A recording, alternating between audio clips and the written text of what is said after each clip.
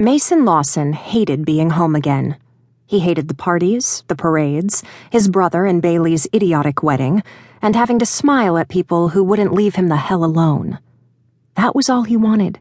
Isolation, peace, quiet, death. Music blared from next door, from a house that should be empty, but wasn't because the lady who had lived there for the past century had the nerve to meet her heavenly reward and leave the damn thing to her children. Those rat bastards had the nerve to sell it to a music teacher of all people, and not the kind who taught at school either. Oh no, her instruments were at her house because school was out for the summer. Worse, they were being played by kids with skills that rivaled bombers. That's it. He was calling. Mason dialed her number and waited impatiently for her to pick up the phone. Surprisingly, she picked up on the first ring. Hello? Turn down your damn music, or I'll call the sheriff and have him do it for you. Who is this? Your neighbor, the one you should be considerate of. He bit out. Uncaring of how sexy a phone voice she had, he wouldn't pay attention to her sexy phone voice. Oh, Mason Lawson. How nice to finally talk to you.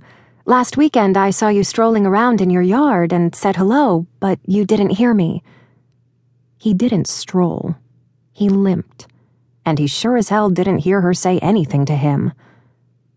I heard you, he lied. I didn't want to answer in case you took it as an invitation to tea.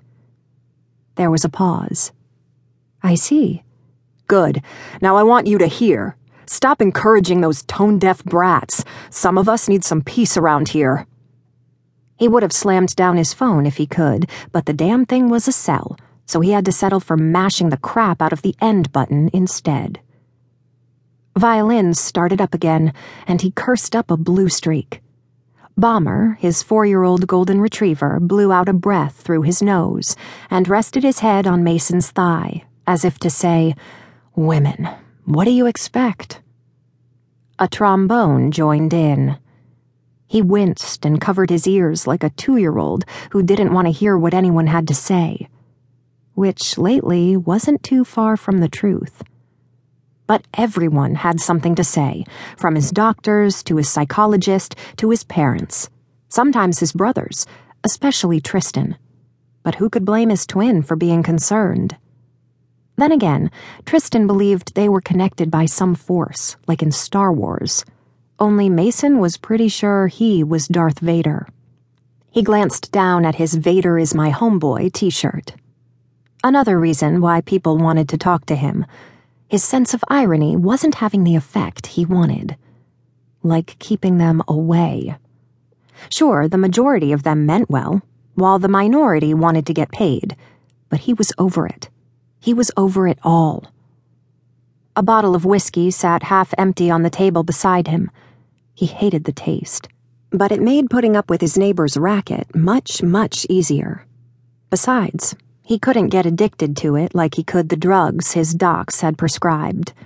Well, he could get addicted, but that wasn't his point.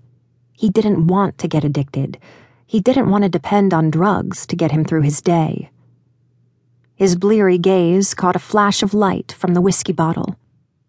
Yeah, he got his hypocrisy. Boom, boom. Rat-a-tat-tat, rat-a-tat-tat. Oh, hell no.